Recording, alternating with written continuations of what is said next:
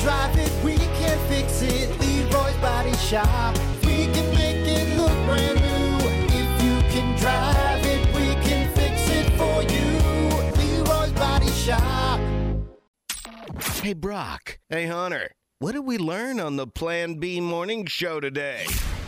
All right, first thing we learned is that if at any point in time your partying gets to you being drunk, high on coke with someone who is drunk and high on meth, go home.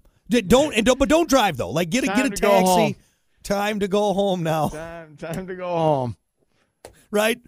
Like what else do you have left? I mean, there's nothing left. The fun is up. Like you used it all up. Are we going to do a Mayan virgin sacrifice? I don't know what we can do here, guys, right. But we've done enough. Here's what you need to do. Go home, sleep for like 5 days.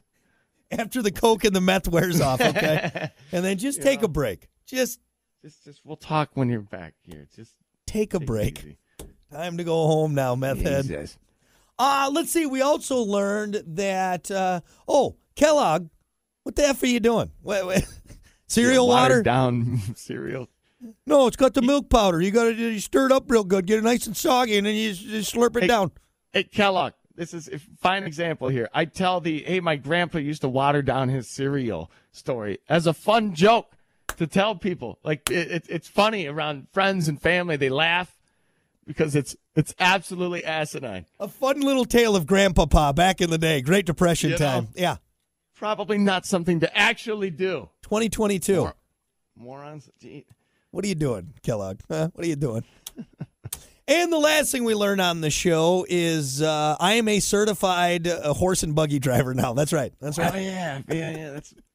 Hey, honestly, add it to the resume. That's something kind of cool, man. That's big right there. Jealous. That's big right there. Kind of jealous. Like, there could be a situation where, like, well, we need to get this guy to the hospital, but all we have is this horse and buggy. Is there anyone here that can? I can. Hey, me. This guy right here. I'm kind of sad it didn't hoof you in the giblets, but I was a little worried about that. Don't get close to it, man. Easy, Dan. We're all on the same page. Did you have to feed him? I wanted to because Dan did a good job. I wanted to have I think at one Give point him a tip. I said at one point I said, Dan, if I had some sugar cubes, I'd give them to you, buddy. But no, he didn't understand me, of course, because he's a horse, of course. Anyway. All right, there you go. That's what we learned on the show today. Thank you all so much for hanging out. We appreciate it. Good to be back in the swing of things. Kiki coming in next, and then, of course, we'll see you back here tomorrow for more of Brock and Hunter in the Plan B Morning Show. Until then, Kate Upton, if you're listening, give us a call. Hey, I bet you she'd like our gargoyle costumes. I forgot to mention that. Would. She would. Yoked up. Yeah, it's hot. Oh, my God, you're a hot gargoyle.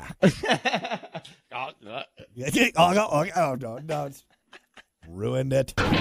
This is